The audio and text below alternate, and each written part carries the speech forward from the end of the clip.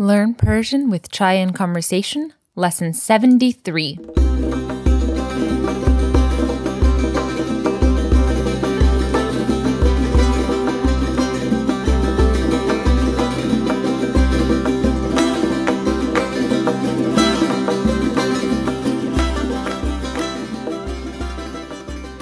Hello everyone and welcome to this last words and phrases lesson on Forough Farrokhzad's Fathé, Bagh, or Conquest of the Garden. We've come a long way already and learned so much. Hopefully you've enjoyed getting to know this poem as much as I have. So to start today, we're going to go ahead and listen to the entirety of the portion of the poem that we've been learning. There are only 2 lines at the end that we haven't gone over already, so we'll learn the vocabulary for those afterwards. And then, as I said in the last lesson, we are going to learn about the series of birds she evokes as symbolism throughout the poem. So let's go ahead and listen. همه میترسند اما من و تو به چراغ و آب و آینه پیوستیم و نترسیدی. سخن از پیوند سست دو نام در اوراق کهنه یک دفتر نیست. سخن از صمیمیت تنهامان در طراری و درخشیدن عریانی من مثل فلس ماهی ها در آب. سخن از زندگی نقره‌ای آوازی است که سحرگاهان فواره کوچک می‌خواند. All right, so again, she begins this section by saying همه میترسند, which hopefully you remember means everyone is afraid.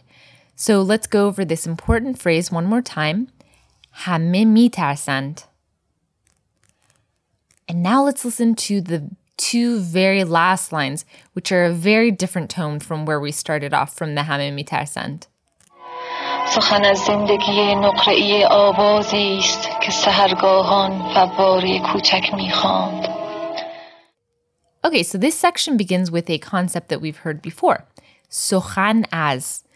We heard it in the second section that we learned, and let's listen to this again to jog our memory a bit. سخن از پیوند سست دو نام در اوراق کهنه یک دفتر نیست.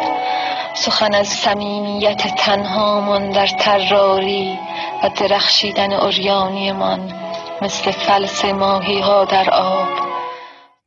So she begins this section exactly the same way. سخن از, and we learned before سخن means the topic or subject of this speech, of what I'm talking about. سخن. So earlier she was saying, the topic is not the numb joining of 2 names and embracing in the worn out pages of a ledger. The topic is my joyous locks of hair with the burnt anemone of your kiss. So this time she says, سخن از زندگی نقره‌ای آوازی است. So again, she begins with the word سخن, which means topic. سخن. And as is the word for of. So the topic is of, for instance. As. So now let's go over these other vocabulary words. Let's go through them one by one. Zindagi is a very lovely word and it means life. Zindagi. And the word نقره‌ای means silver. نقره‌ای. And the word آواز means song.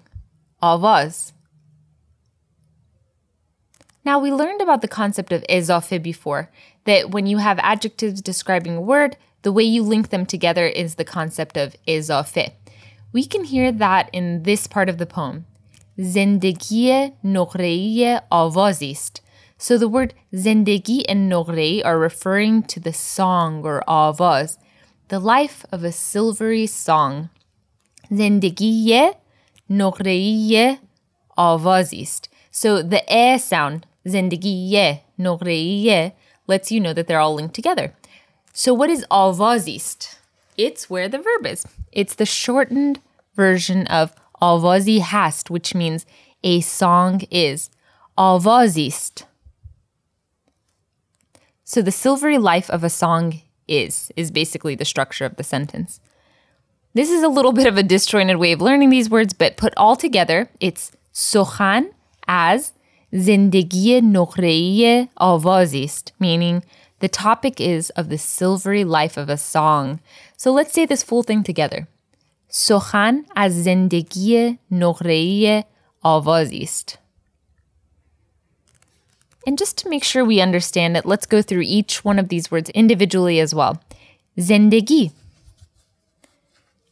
meaning life. نقره‌ای,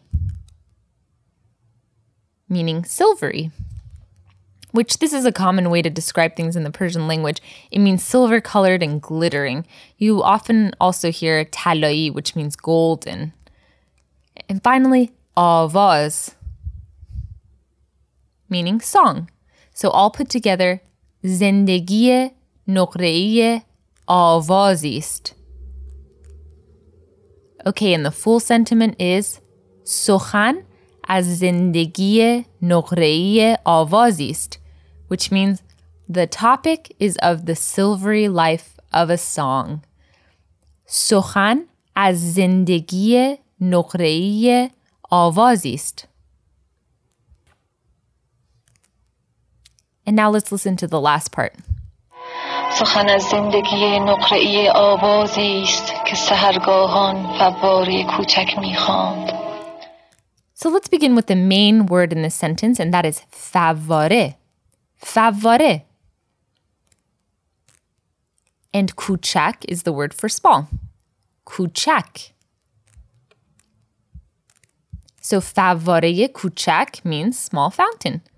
فواره کوچک. And there we hear that اضافه, the again linking these two words. فواره کوچک. All right, and سحرگاهان simply means at dawn or early in the morning. سحرگاهان. So sahar by itself means dawn, and it's a popular girl's name in the Persian language. I actually have two dear cousins with that name, one on my mom's side of the family and one on my father's side of the family. So sahar. And early in the morning, sahargahan. The word mikhanad simply means sings. Mikhanad. And the very last word in the sentence is a transitional ke. And ke simply means that. Ke. So what does the whole thing put together mean? Ke sahargahan fawware kuchaki mikhanad. It means that early in the morning, a small fountain sings. Before repeating it, let's listen to the whole two sentences again. سخن از زندگی نقره‌ای آوازی است که سحرگاهان فواره کوچک می‌خواند. So the whole thing is saying it's about the silvery life of a song that early in the morning a small fountain sings. So again, this is a metaphor. We talked about shimmering fish skins, and this evokes the same type of imagery of that shimmering, silvery fountain. Instead of shimmering silvery water in the fountain, it's saying that the water is like a song. So the fountain is singing a song.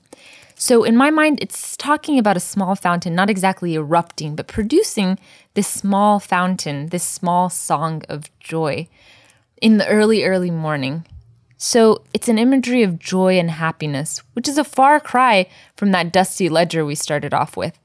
So we started off with this static imagery of two names stuck in the book. And she's saying, that's not what I'm talking about. I'm not talking about this static two names written in a book.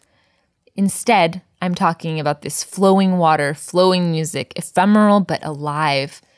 So again, let's repeat this together line by line. سخن از زندگی نقره‌ای آوازی است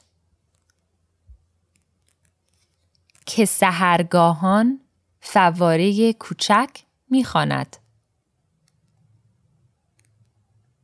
All right, and that concludes our part of the poem that we've been learning. So as we said before, practice, and send us a video of you performing this poem in a beautiful location. You can find our email address on the website at chaiandconversation.com with chai spelled C-H-A-I, and we'd love to get your videos. And now for the birds. As we've said, this poem has a lot of bird imagery, and it kind of outlines where she is at a particular spot by talking about different type of birds. In general, birds have a lot of symbolic value in Persian culture, so let's go over these and give a kind of overview of the type of bird and the possible meaning behind it. So we begin the poem by talking about the kalaq or crow. Kalaq. So in Iranian culture, the kalaq comes up a lot as a crafty and tricky bird, and not always in the best context. They're generally mischievous and up to no good. In this case, although the couple is trying to be sneaky about their relationship by running off into the country, the kalaq has already alerted the city about their relationship. They're trying to hide in nature, but the kalaq isn't allowing that to happen. So the word for crow is kalaq. And let's just think about where these birds are. Crows are generally seen close to the ground or flying just above the treetops. So again, crow or kalaq. Kalaq. So the poem starts off kind of in this dark place of conflict, of wanting to hide but being found out because of this bird, kalaq. The next bird that comes up is the eagle or oghab. And the context she brings this up in is that she is in nature with her lover and they feel a bit helpless and lost, and they decide to ask the eagle how to proceed with their relationship. So again, thinking about where the eagle flies, it flies above the crow, so we've kind of moved up in the atmosphere. And the eagle is seen as wise. She's asking it for advice. She asks, "Che bayad kard?" which means what should be done. Che bayad kard? And again, the word for eagle, who she's asking, is oghab. And finally, she makes her way to the simurgh, the most revered bird of all Iranian culture, a mythical bird that can be translated into English as another English mythical bird, which is the phoenix. Simurgh. And this, thinking about where it is in the atmosphere, it doesn't even really exist. It's in this dream world, in this celestial, cosmic type of world. So we've gone from near the ground with the kalaq, with the crow, to above with the eagle or oghab, and now we've finally reached the place of myth, which is the simurgh. And in the final part of the poem, she says that she and her lover have made their way to the simurgh, meaning they've reached this mythical promised land. The simurgh appears as a benevolent and wise bird in many Persian stories, including in the Shahnameh or Book of Kings and Attar's Sufi poem, Conference of the Birds. And when this simurgh appears, you know that the hero's journey is on a good path. So in Forough Farrokhzad's poem, she and her lover have made their way to the simurgh's quiet dream, and they have found truth in the garden. They have found peace in the garden. Simurgh. So there we go. Forough's journey through the context of birds. Let's go over these one more time. The crow is kalaq. The eagle, oghab. And we end with the simurgh, or the phoenix. So with that, we're going to end our journey into Forough Farrokhzad's Fathé Bagh, or Conquest of the Garden. I know this poem was a bit more complicated language-wise than the others we've learned, but hopefully you've gotten a good lot of new words and phrases to use out of it. And we're going to end this journey by listening to the entire selection we've learned once more, and hopefully this time you'll understand every single word. Thanks so much for listening, and see you next time on Learn Persian with Chai in Conversation.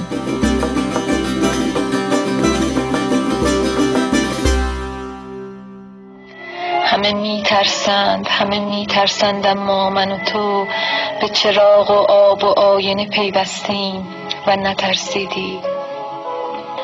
سخن از پیوند سست دو نام در اوراق کهنه یک دفتر نیست. سخن از صمیمیت تنهامان در طراری و درخشیدن عریانیمان مثل فلس ماهی ها در آب. سخن از زندگی نقره‌ای آوازی است که سحرگاهان فواره کوچک می‌خواند.